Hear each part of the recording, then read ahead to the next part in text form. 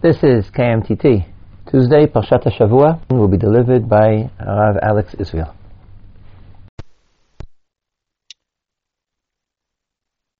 Anyone who has been reading the past few Parshiot will gain the sense that we are reeling from one rebellion, one complaint to the next.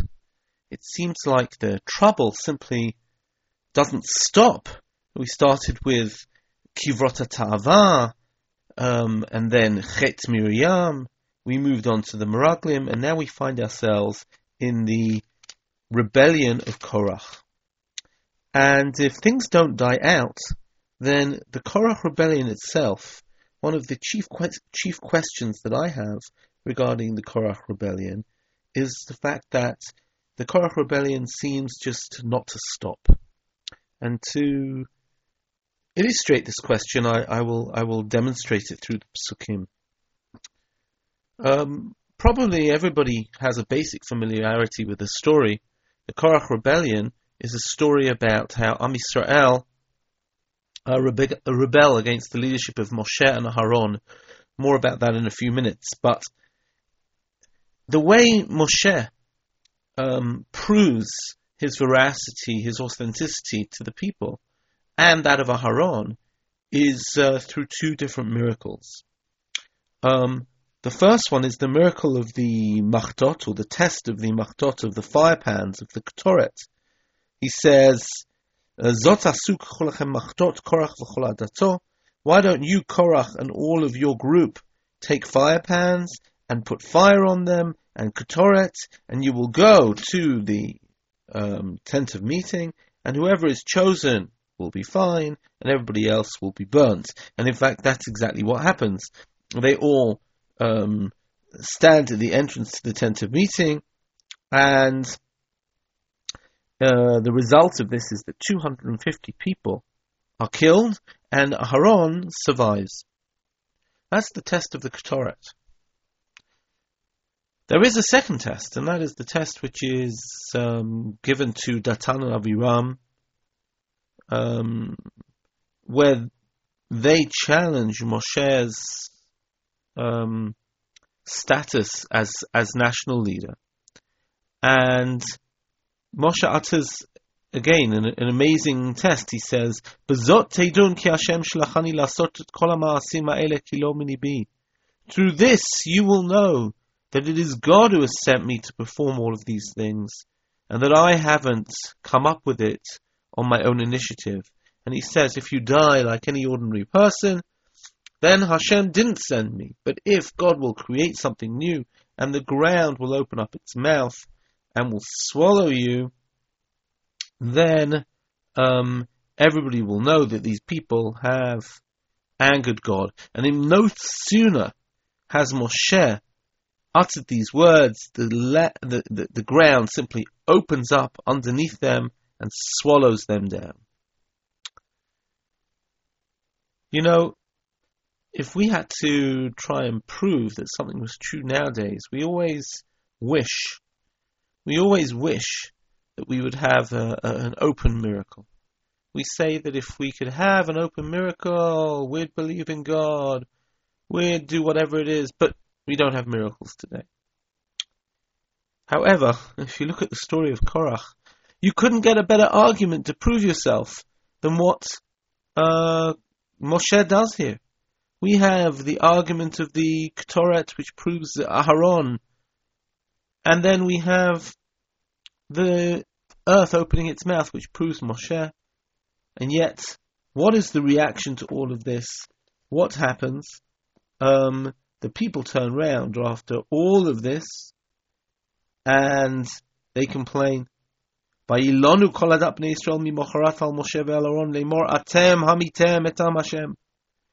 interesting, even after the Ketoret has killed the 250 people, Moshe makes a sign. He takes all of the copper from the fire pans and puts it as a sort of covering onto the Mizbeach. The people turn around and they say, Atem amitem etam Hashem, we don't accept this. Moshe, Aaron, you killed the people of God. And God gets very upset. And a plague starts in the people. Aaron rushes out with the Ketoret, with the incense, and saves the people. So once again, we see that Aharon is the leader. Still, the people complain. And what happens? Here we have the final and last test. And the final test is that Aharon's stick, they take the sticks, the staff of each of the tribal leaders, and they put them all in the Kodesh Kodashim. And only Aaron's staff is the one which flowers and creates leaves and flowers and even creates almonds. And now everybody understands that the chosen tribe is the tribe of Levi, the tribe which Moshe and Aaron come from. And we would imagine that everything is fine. In fact, God turns around and says, keep this staff, that it will be an ot livnei Mary, a sign for future rebels, or techal telunatam me'alai v'lo yamutu, and let their complaints cease from against me, that they not die. And Moshe did this, and now we have the final cry of the whole story. I'm reading from the end of Perek Yud Zayin, Pasuk Chav Zayin. Vayomru b'nei Israel Moshe leimor. But b'nei Israel turn around to Moshe and say, Hein gavanu, avadnu, kulanu avadnu. We are dying, we're lost, we're all lost. Kol hakarev leMishkan Hashem yamut. Anybody who comes close to the Mishkan is going to die. Haim tamnu ligvoa. Are we ever going to stop dying? And the distinct impression that I get from this story is that despite all the efforts of Moshe and Aaron, and even Lahavdil, despite all the efforts of HaKadosh Baruch Hu, B'chvodo u'v'atzmo, with all of God's best efforts, the people who get the last words are the complainers, are the nation. They talk. I know that Yoni Grossman has a reading of this, that the people are almost stuttering. Hein gavadnu avadnu kulanu avadnu kol hakarev v'karev el hamishkan Hashem yamut haim tamnu likvoa. As if the people are terrified, but I'm not sure that it's terror. I think the people are still disgruntled. They are unsatisfied. The problems are unresolved at the end of the story. And here we have a very, very serious situation whereby we have a revolt, a rebellion, which won't die down. And I say these comments thinking in my mind even of the current rebellions which are taking place around the world, which also won't die down. And the question is, why won't they die down? Why can't HaKadosh Baruch Hu, why is it that the various miracles which God makes, the miracle of the Ketoret, and the miracle of the ground opening up, and the miracle of the flowering staff of Aharon, how is it that all these amazing miracles don't snuff this out? It should be finished, gone. What's going on? So, I would like to address this problem today and try and make some sense of order in the Parsha in the course of this, and hopefully we will develop some answers and see what we can do. In order to develop some answers, I think we have to understand what the problem of Korach is. What's the complaint which constitutes Korach's rebellion? And here I would like to relate to, I think, what is already famous ideas, that there are essentially two central factions, two rebellions which take place, which somehow are joined together by the masterful Korach, who seems to be a fabulous leader to take distinct malcontents, groups of people with actually quite differing agendas, but he manages to weave them into a single revolt. And since he has a rallying cry which manages to gain the attention of people with very different agendas, he manages to garner enough support to make a real splash. What are the different factions here? Well, if we open the Parsha, we understand, first of all, that some of the people who are complaining are already Leviim. We have Korach himself, who is a Levi, Later on, Moshe talks about Shimu na b'nei Levi. Listen here, you sons of Levi, he says to them. Isn't it enough? Hama'at mikem ki yivdil Elohei Yisrael etchem me'adat Yisrael la'akriv etchem elav la'avod et avodat ha'mishkan uvikashtem gam kahuna. Isn't it enough that you Leviim have been separated out to worship in the Mishkan? Do you then seek to gain the priesthood? And what I think is happening here is that we're seeing a situation in which we have a group of Leviim who are complaining about the role of Aharon. They are complaining about Aharon's role. They want to be Kohanim.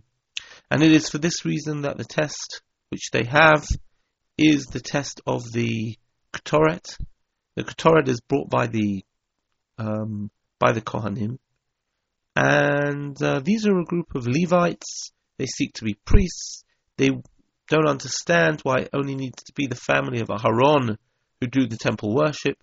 Essentially, what are the Leviim? They're the guards. They're the schleppers. The Kohanim have all the nice uniforms. The Leviim have no uniforms. The Leviim say, we are second class. We are the lackeys. We are the porters. We are the servants. And you get all of the prestige. Why should we not be Kohanim? We want to bring the Ketoret. And Moshe says to them, what's your problem? You're already Leviim. You're separate from Am Yisrael. You're on a higher level. What are you complaining about? But here we see that the first rebellion emerges out of the Leviim themselves. That's one group. It could be that we will return to this in a second. A second group, and by the way, here the challenge is to Aharon. Aharon is targeted according to this. Why is Aharon special? We all want to be special. And this is led by, as I say, a group of Leviim. But there is a different group, and that is the set of Datan Aviram. Datan Aviram are not Leviim. They are from the tribe of Reuven. And what are they upset about? It seems like they deliberately attack Moshe for his leadership and his failed leadership. And their language is amazing. Moshe summons them. They say we won't come to the meeting. Lo na'aleh, the word aleh, going up, is very poignant here because their problem is that they haven't gone to Eretz Yisrael. They say, Hama'at, isn't it bad enough? Ki he'elitanu, you have brought us up. Me Eretz Zavat Chalav Udvash, you've taken us out of a land flowing with milk and honey, i.e., out of Egypt, which they call the land flowing with milk and honey, the land of plenty. Lahamitenu bamidbar, to bring us to this desert, to this wilderness, this deserted place. Ki tistarer alenu gam istarer. Ach lo el Eretz Zavat, you really want to be the leader still? And you haven't brought us to an Eretz Zavat Chalav Udvash. Ach lo el Eretz Zavat Chalav Udvash haviotanu.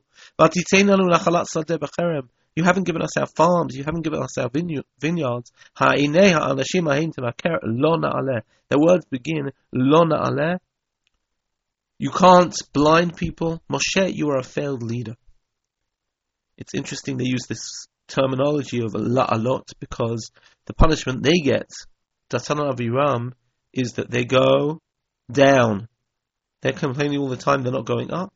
But eventually, the phrase used here is v'yardu chayim she'ola. They go down alive, down into their death. Again, what is their complaint?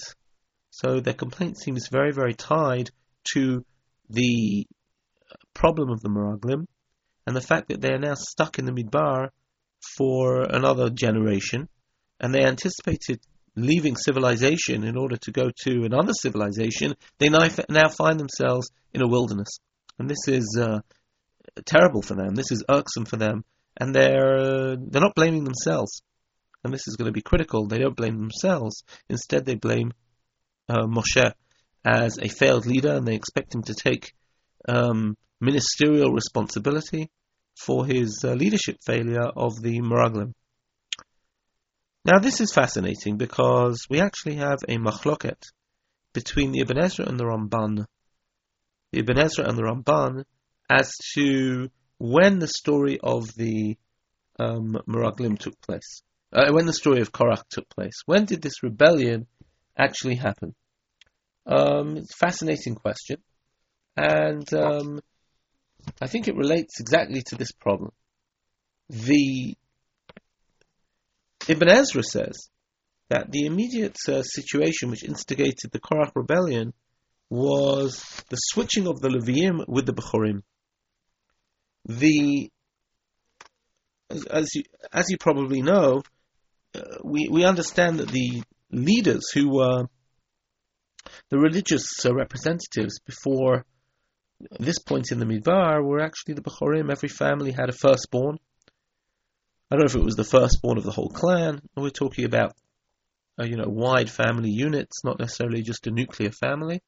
And they would have a Bechor, a patriarch of some sort, and he would bring all of the sacrifices on the part of the family. And maybe this goes to the heart of the contest for the Bechorah in Sefer Bereshit. However, at the beginning in Parshat Bamidbar, we see, and later on B'Halotcha, we see that the Bechorim are switched with the Leviim, and now the Leviim become the serve in the Mishkan, and the Bechorim are discarded. They lose their status. Now, here I should mention that there certainly seem to be some other agendas.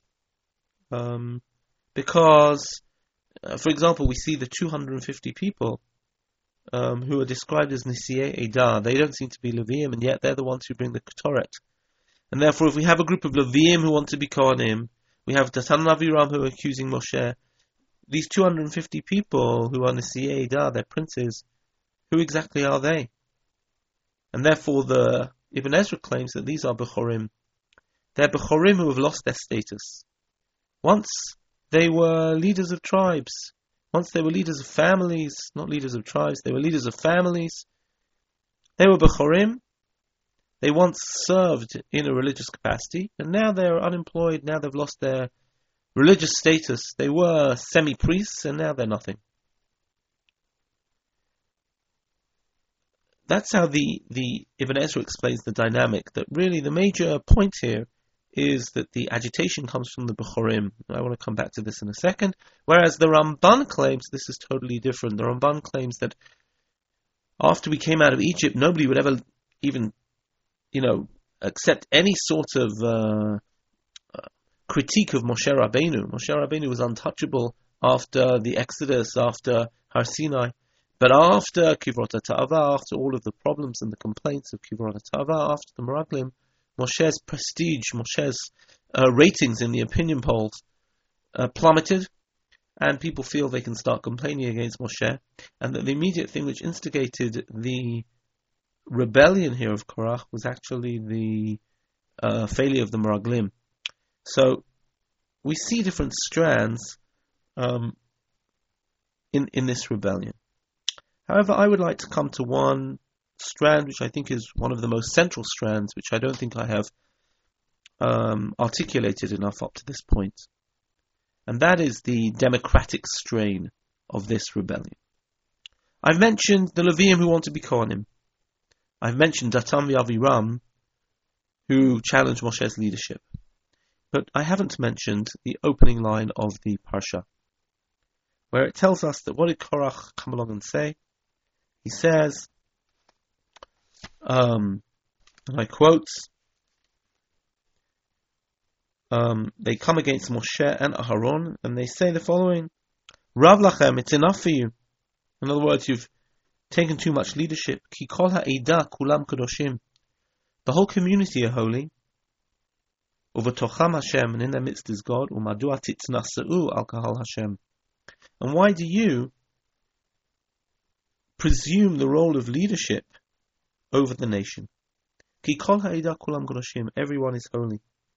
There is a certain democratic strain here. And let me try and explain this in the light of what we've said. The Leviim are saying, well, why should the Kohanim be some sort of elite? Even Datan v'Aviram are saying, Moshe, why do you set yourself up as leader? We have better leadership ideas. We want to put ourselves up for election. But one group that might be really upset are the Bechorim. The Bechorim represent a very democratic share of the leadership, because if you think about it this way, if the Bechorim are the firstborn, if the firstborn are the religious leadership, every family has a Bechor, and that means that every family has a representative at the temple. Now, of course, this can allow for a certain amount of corruption, but it also affords a great deal of representation, that everybody feels that they can get their cousin, their uncle to bring their sacrifice, and they feel that they are somehow represented in the hierarchy of the nation. And I have to say that this is an argument which I think from a contemporary perspective I have a great sympathy for. We don't live in an environment anymore where we have Kohanim. I mean, we have Kohanim. They do Birchat Kohanim on a daily basis, and we accept that bracha ba'ahava. However, in our religious lives, when we live in a post-temple Judaism, the significance of being a Kohen or Levi is quite minimal. It is reduced to that very, very small ritual of Birchat Kohanim, not much more. Maybe to Kriyat Torah. But essentially it doesn't affect our whole status within Judaism. Everybody can become a Talmid Chacham. Keter Torah, Munach v'Omed. Keter Torah is available to everybody. Everybody can become a Talmid Chacham. We live in a very democratic Judaism, where everybody can take part in Limud Torah. Everybody has access to Tefillah. This system, which the people are complaining about, which is suddenly the Leviim have been thrust into the Mikdash and everybody else has been left out, is something that we can sympathize with. And I think this, in some sense, goes to the heart of why this rebellion will not disappear. Let me try possibly to illustrate this by describing some of what Korach does, or what Korach is, and we'll refer a little bit to the comparison with the Haftarah. Let me begin with a statement of Rashi. Rashi says, where did Korach get the funny idea to rebel? What caused him to do it? And he says the following. It's in Pasuk Zayin. He says, Korach shepikeach haya, Korach so intelligent, mara alishtutzeh. Didn't he see this was going to fail? He was going to die. So he says, Eino hitato. No, his eyes messed him up, because he saw a shalshelet gedola yotzet mimenu. He saw great people coming from him. For example, Shmuel shakul keneged Moshe v'Aharon. We have the famous pasuk, Moshe v'Aharon b'choanav. Moshe with his leadership and his prophecy, v'Aharon b'choanav, and Aharon with his kahuna, u'Shmuel b'korei Shmuel, with the rules of tikbolet, of parallelism. We're saying that Shmuel is equal to Moshe and Aharon. In other words, Shmuel, who is descended from Korach, somehow inspired Korach to rebel. Now, Chazal, when they're saying this, are telling us that there's something about Shmuel which seems to reflect Korach. Rashi's reading it, when Midrash is reading it, as if Korach saw Shmuel and got the idea. But I think if we read it historically, we're saying that Shmuel reminds us of Korach. How does he remind us of Korach? Well, let's remind ourselves of the story of Shmuel. First of all, Shmuel presides over a period where there is no Mishkan. Mishkan is destroyed in Shiloh, and Shmuel takes on the role of national leader, which is the role of Moshe, but also the role of Kohen, because he offers up sacrifices and he really functions in every single capacity. So Shmuel really is the equivalent of Moshe and Aaron. But I'd say more than that. Shmuel is the person who broke a broken cycle of leadership and broke the kahuna. And let me try and explain.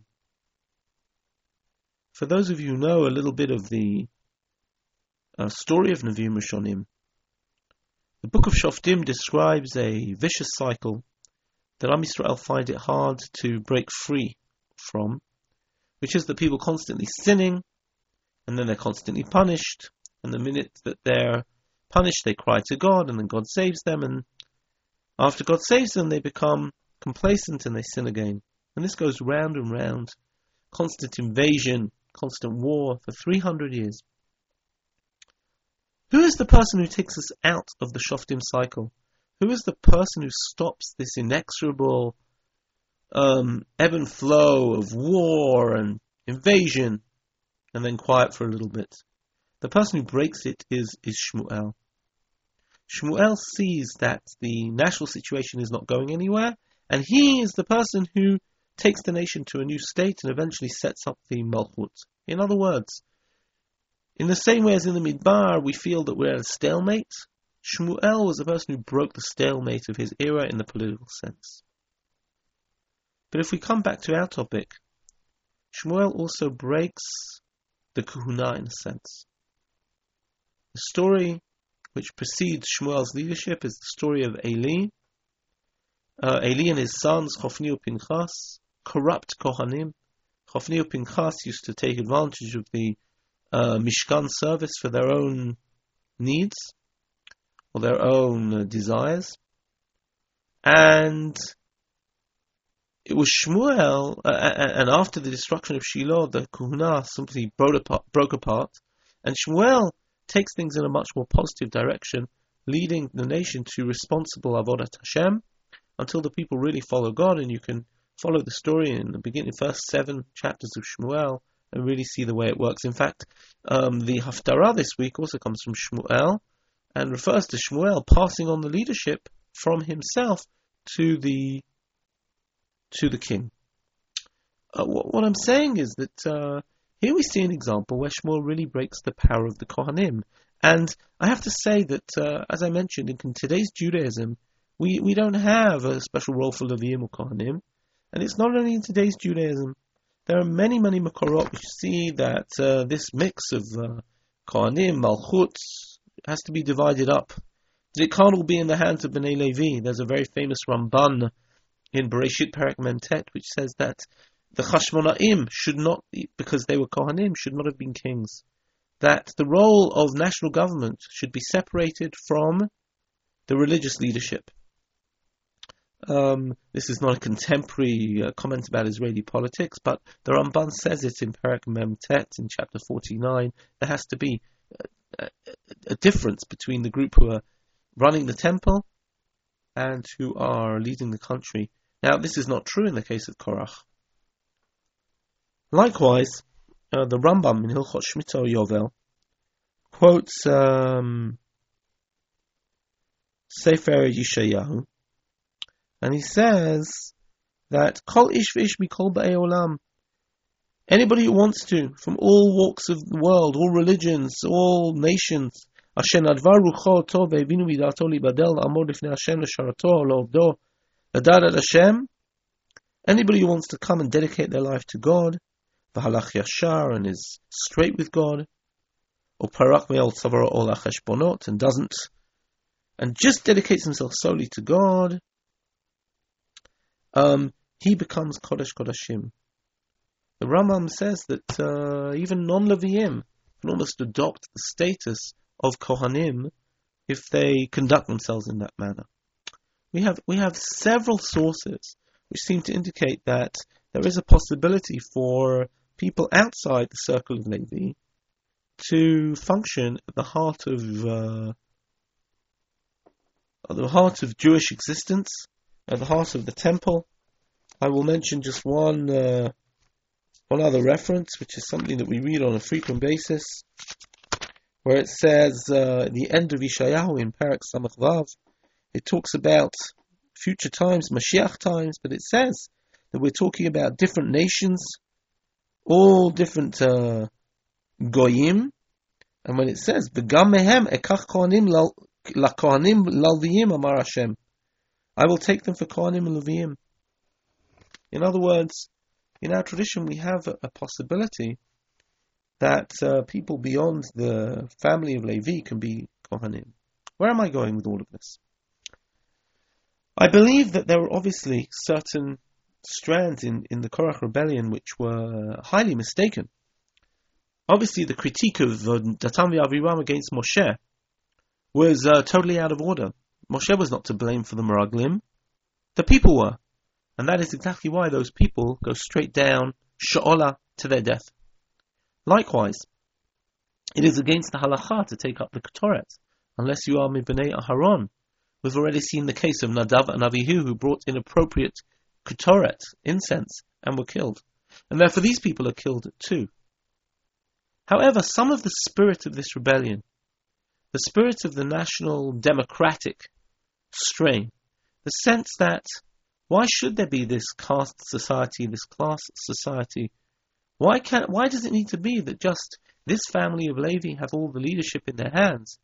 Why can other people not have a say? Why can other people not help with the leadership?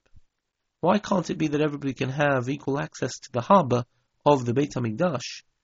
That is an idea which contains a kernel of truth to it. I think anybody who has a liberal mind, a democratic conscience, and it might be that democracy is not the ideal system. I don't know who he spoke about, saying that democracy is the worst, the worst of the systems, but it's a system. There is some. I believe I started off my question by saying, how can it be that this rebellion never dies down? I think it never dies down because it has something true. It has something valuable. It's true that Nadav and Avihu were out of order. It's true that Korach was a complete charlatan for taking different people with different agendas and stringing them into a wall of opposition. The Levium were totally mistaken, and yet there was still something behind this rebellion which was something holy, which was something powerful. Now here I would like to relate to two final points. The first is a point mentioned by Rav Kook in his Sefer Orot, where Rav Kook says it's fine for people to want to be involved, for people to call Kikol Ha'edah Kulam Kadoshim, but you can't demand that as every civilian is holy if they don't go through any process of purification and of refinement, if they don't go through a process of growth. What I'm referring to here is the fact that it's very nice to claim access to the Migdash national leadership, but every Tom, Dick and Harry off the street can't take up that role unless they have been through a process of preparation, a process whereby they work up the skills, and in this case the Kedusha, to become holy. One of the thinkers who famously championed this idea was Yeshayahu Leibovich, where Yeshayahu Leibovich pointed out that they say, Korach says, Ki kol ha'edah kulam kadoshim uv'tocham Hashem. We're all holy. We all have a divine given right. We have religious rights that we be allowed to serve in the Mikdash. And he says, well, you didn't look at the parsha beforehand. All the Mefarshim connect this parsha with the previous one, where it says, Uritem oto, it's talking about the tzitzit, or zachartem et kol mitzvot Hashem. Keep all the mitzvot, remember all the mitzvot, v'asitem otam, and perform them. V'lo tatur achei levavchem v'acharei nechem asher atem zenu yocharhem, leman tizkru v'asitem et kol mitzvotai. When you do all of my commands, then v'item kadoshim lelokechem. How do you gain holiness? There isn't automatic holiness. What there is that when you do the mitzvot, you are holy. In other words, Ki kol ha'edah kulam kadoshim, nobody has automatic rights. You have rights to the kedusha, to the kuna. You have the rights to be able to serve God when you have created holiness in yourself. And how do you create that holiness? You create it through mitzvot. That's the first point. The second point is a point of motivation. And this I spoke about today with Rabbi Michael Hattin. The Mishnah in Masechet Avot tells us that the big problem with the Machloket Korach v'Adato was that it was not L'Shem Shamayim. It was not for holy purposes. And what do we mean by that? And I think on the most elementary level, there are many explanations of this Mishnah. But at the most elementary level, I would say it's this. The democratic ideal, the idea that everybody should be able to play a part, play a role, which is a very powerful idea, is there with a certain condition, that it is not self-serving. The question is one of motivation. Korach's problem is that he is a manipulator, he's a political mover and shaker, he's a charlatan. He promises to solve everyone's problems. He is only interested in his own power. He can't possibly solve Datan Aviram's problems at the same time as solving the problems of the 250 Nesiim. And once he has destroyed the leadership structure of Moshe and Aaron, what's he going to do then? Have no leadership? No. Korach is going to become leader, and he's going to be worse than Moshe and Aaron. In other words, part of the problem with the Korach rebellion is not the idea of Kol Ha'edah Kulam Kedoshim. The problem is Korach, Vayikach, Korach. That Korach is coming along with the wrong idea. It is not the idea of Kol Ha'edah Kulam Kedoshim, that everybody is holy, that everybody should have a kesher with Hashem, that everybody should be able to be in touch with Kedusha, that is the source of the problem, but rather the person who is driving the rebellion. So let me try and summarize what I've tried to talk about in Shiur. I said that one of the things which troubles me about the parasha is the fact that the rebellion never dies down. And I think the source of that is the fact that there are real issues here. There are real issues of people's participation, of a sense that somehow it's not fair. That Moshe and Aaron are getting all the closeness to God, all the limelight, all the decision making, and other people not. And this has a value. But what we try to illustrate, and we try to separate out the issues, and we discover that this was really very much alive in this rebellion. But what eventually we said was that, and in this regard, by the way, Shmuel really makes a difference. Shmuel is a Levi, but he adopts the role of a Kohen. Shmuel is a Levi, but he takes on the national leadership. In other words, it is possible. It is possible. But the question is one of motivation. The Shmuel, when Shmuel leads the nation, Shmuel is not looking for his own limelight. Shmuel is an amazing leader, and he's an amazing leader because every single year he goes around teaching the Torah. It says that he goes around through a whole cycle around the country in order to teach Torah and influence the people to Hashem. He's not there making rallies to have everybody hail his leadership. He's there in order to develop the Yirat Shamayim and the national observance of the nation. It says, Vayishpot Shmuel Yisrael kol yemei chayav v'alach midei shana b'shana v'sav Bet El. He'd go to Bet El and Gilgal and Mitzpah. V'shafat et Yisrael et kol makot ha'elah. And he judged everyone, and by judging it means he encouraged, he taught, he led people to serve God. The problem with Korach's rebellion is that it is self-serving. It's about me. It's about my power. It's about my involvement. The success that Shmuel makes of his almost democratic form of leadership, the success that Shmuel makes is because he is interested in leading the nation to a sense of Shmirat Mitzvot and Yirat Shamayim. I think we'll leave it there for this week. Thank you very much. Shabbat Shalom.